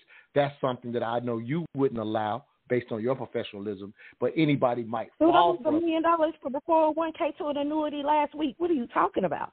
So, okay, so I'll highlight this. So I'm saying that your video, video, that's part of the fear mongering. That second clip that you just did. Let me take my Please, let me go to Michael, and you're going to get to make your point. Please let me go to Michael. So here's how I understand it. I don't mind if y'all correct me because, again, this is just me sharing both sides of it. And so I didn't play this part of the cut, but they were highlighting the double tax portion of why they thought there was a huge mistake on their part to move it out of the 401k, her entire amount, into that type of benefit when they called it a double tax. I don't know if it's correct, but Michael, I'll let you speak to that, and Vivette, you definitely will get to make your point. I'm definitely going to give you that time. Go ahead, Michael. Well, what he was referring to was probably the surrender charges that can be associated with moving too early or somebody just moving, again,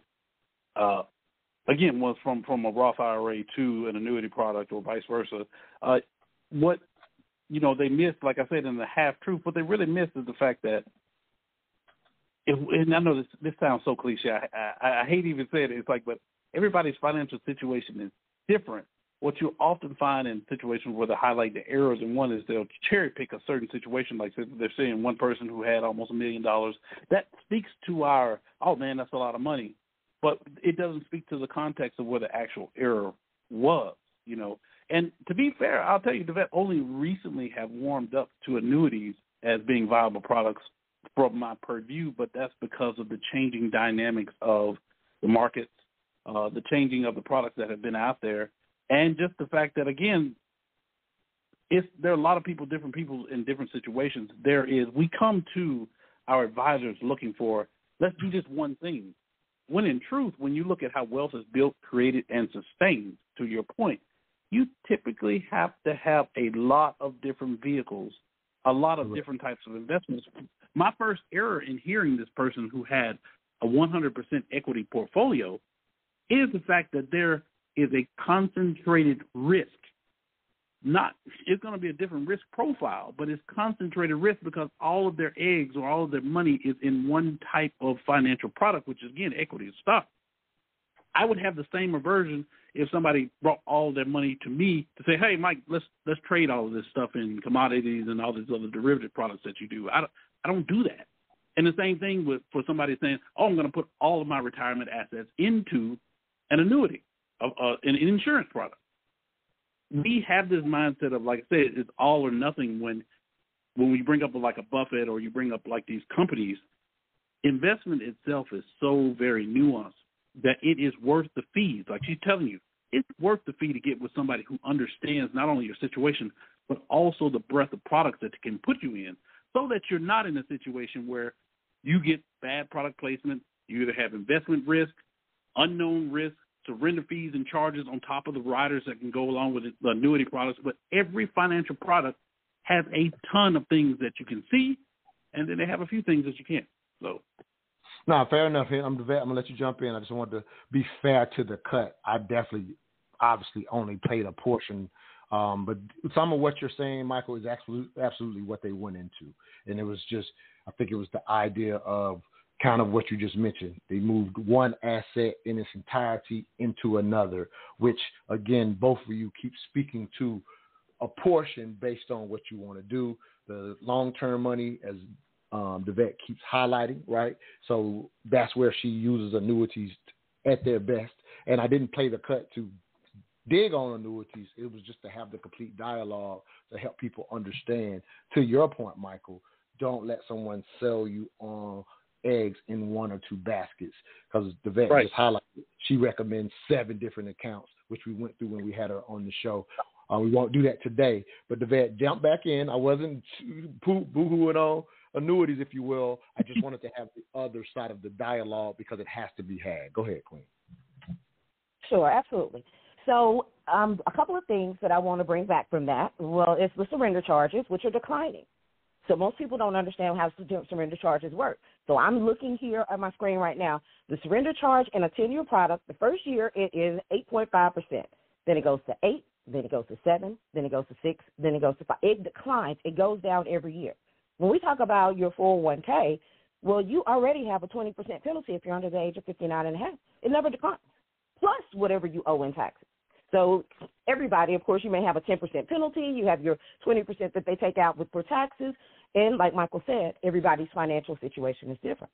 So that does go into play is understanding what the surrender schedule means. And also with the surrender schedule, you're able to say, I'm usually able to take 10 to 20% of my money out of that account surrender free, where I don't have to pay that penalty to be able to get some money out of the account. So if you have a need for liquidity, then you do have a space that allows you to tell you how much money you can get out of the plan every year without the surrender charge. All right? The other part that he mentioned about the 460-40 portfolio, and I don't know how old that video is. I mean, before you do not take into consideration. 2 years old. 2 years old, okay. Just to give. So 2 years ago, everybody still felt like the 60-40 portfolio was great because Michael can tell you the 40% usually represented fixed incomes or bonds. It wasn't until last year that the bonds took a 13% hit. See, stocks and bonds are what we call correlated assets. So usually when the stock market is up, then the bonds will be kind of down. They won't be making as much money. But the other correlation of that is when the stock market is down, you're still able to make some growth because of the bonds. Last year was the first year that both stocks and bonds were down at the same time, and that's why a lot of people lost so much money. So that's when they started really looking at it and saying, ooh, is the 60-40 portfolio dead? And even a lot of people started coming up and saying, hey, maybe some of that 40% that we had in bonds, we need to move that over into the fixed and the index annuities so we can have that protection level because we don't want to lose all of our money. The other thing that comes along with that is... Let me jump in, Queen. I got to go to my to last break, so I'm about to let you bring that on the back end of this break. I think Michael wanted to jump in and ask a question or something. But let me do this last break, and we'll let you finish that thought. We'll be right back. You're listening to Mental Dialogue Talk Show, where all I ask is that you think. Have you heard the adage that a picture is worth 1,000 words?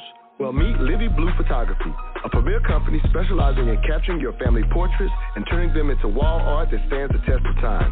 One visit to their website, livyblue.com, and you will immediately be blown away by the experience as you peruse their gallery. The lead photographer, Jalivia Northern, is a published photographer with over 10 years of experience in capturing families, weddings, and school senior portraits. If you want a breathtaking photography experience, contact Livy Blue Photography at livyblue.com. That's LIVIBLUE.com.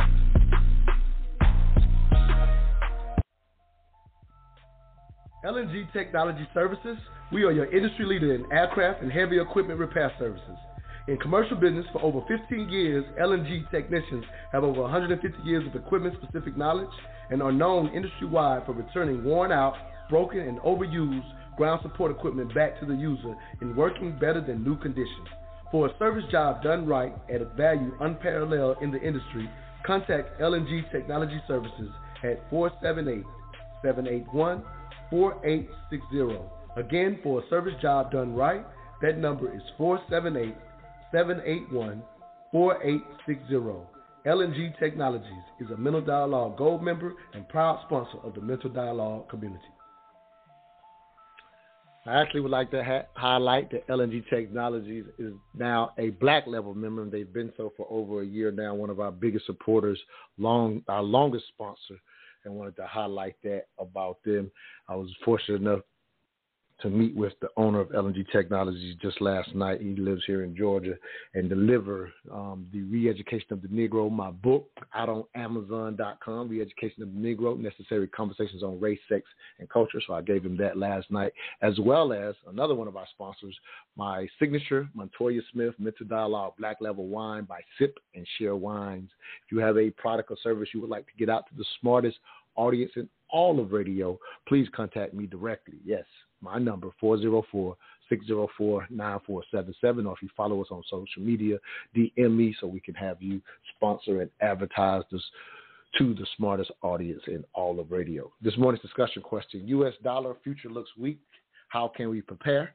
Our special guest host is Devette Jones, as well as Michael Sutler. Michael, I think you want to jump in and make a quick thought or ask a question before Devette finishes her, I think the next comment that she wanted to make in reference to this annuities conversation. And if you're just now tuning in, the question is, how can we prepare?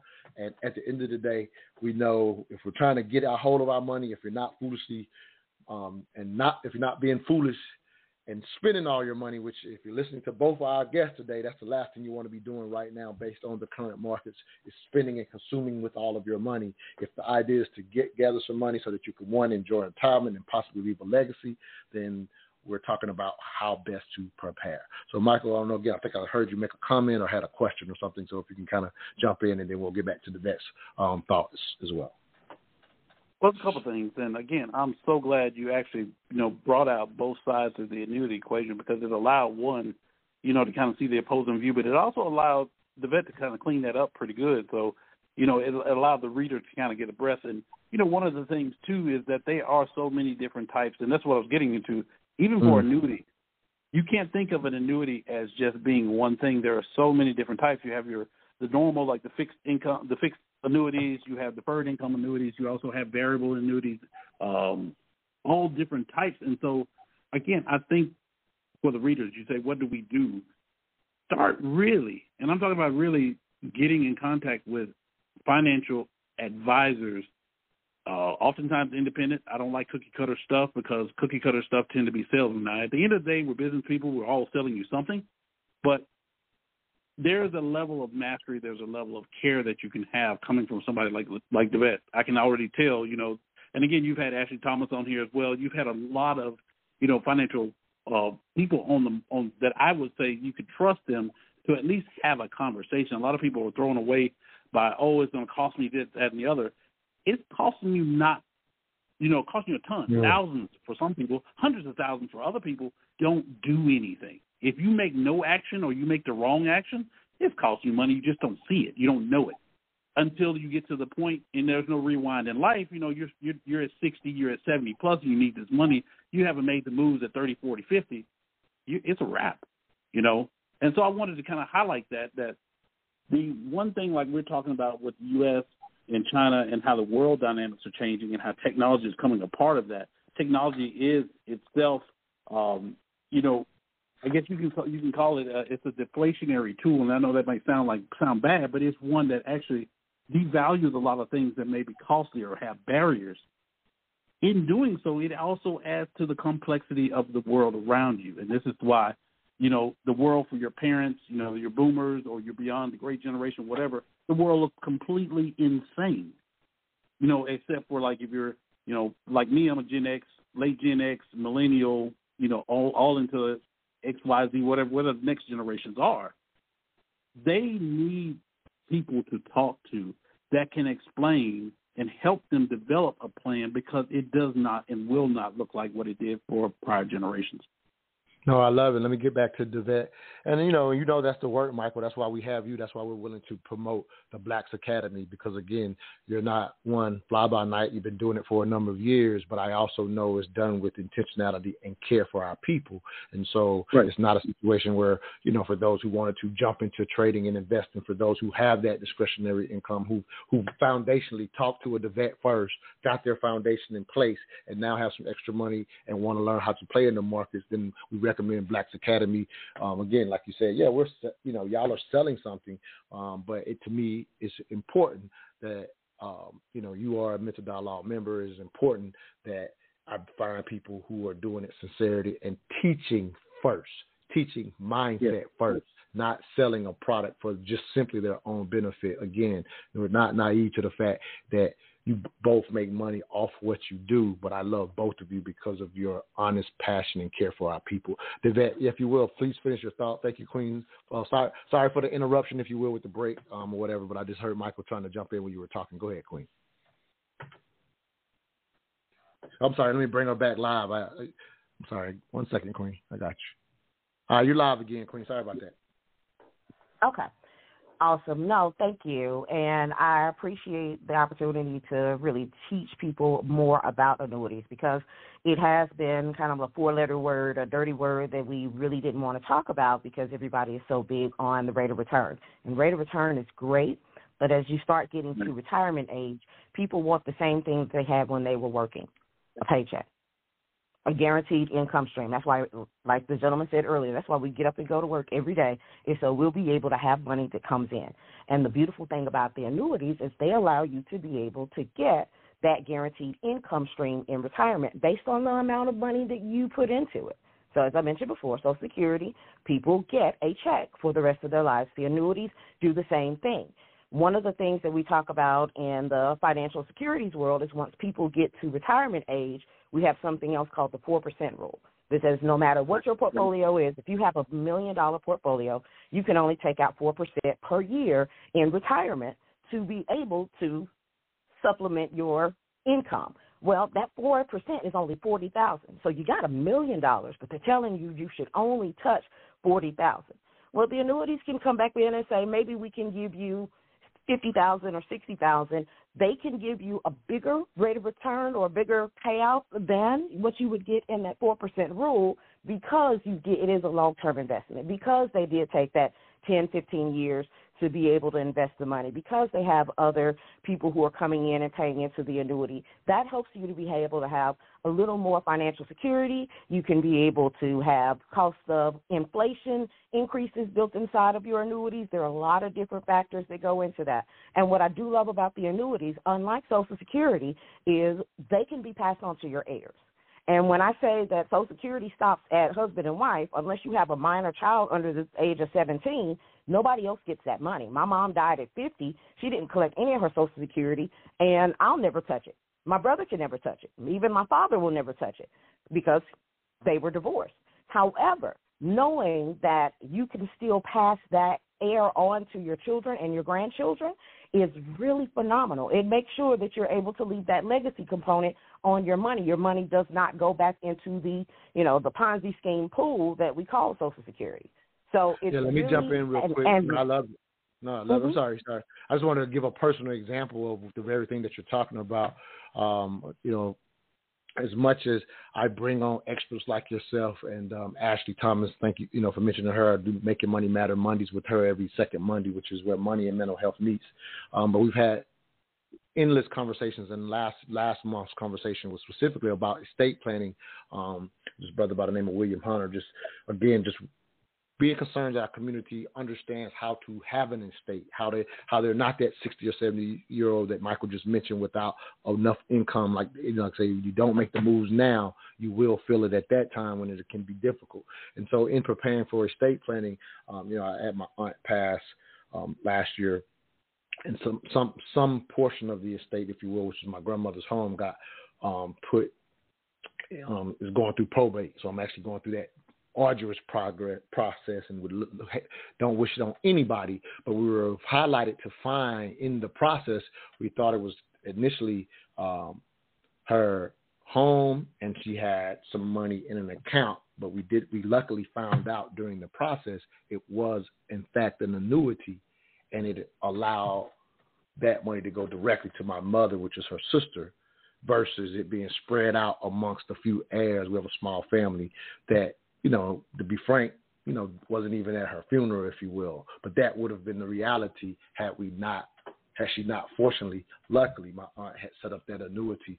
We just wasn't informed initially, and we didn't know it. So we were delighted to find what you just talked about, Devette, that my aunt had taken the time to designate a beneficiary on annuities that initially didn't appear to be at the bank an annuity. And again, I think I've actually mentioned to you that was part of the best part of going through this arduous process was finding that we wasn't having to split the money up amongst. I'm not an heir, but I'm helping go through the process. So I just wanted to highlight to your point that's something that was very valuable in our family. Finish up your thought real quick, Clean. We only got about 3 minutes, but I definitely want to let you finish your thought.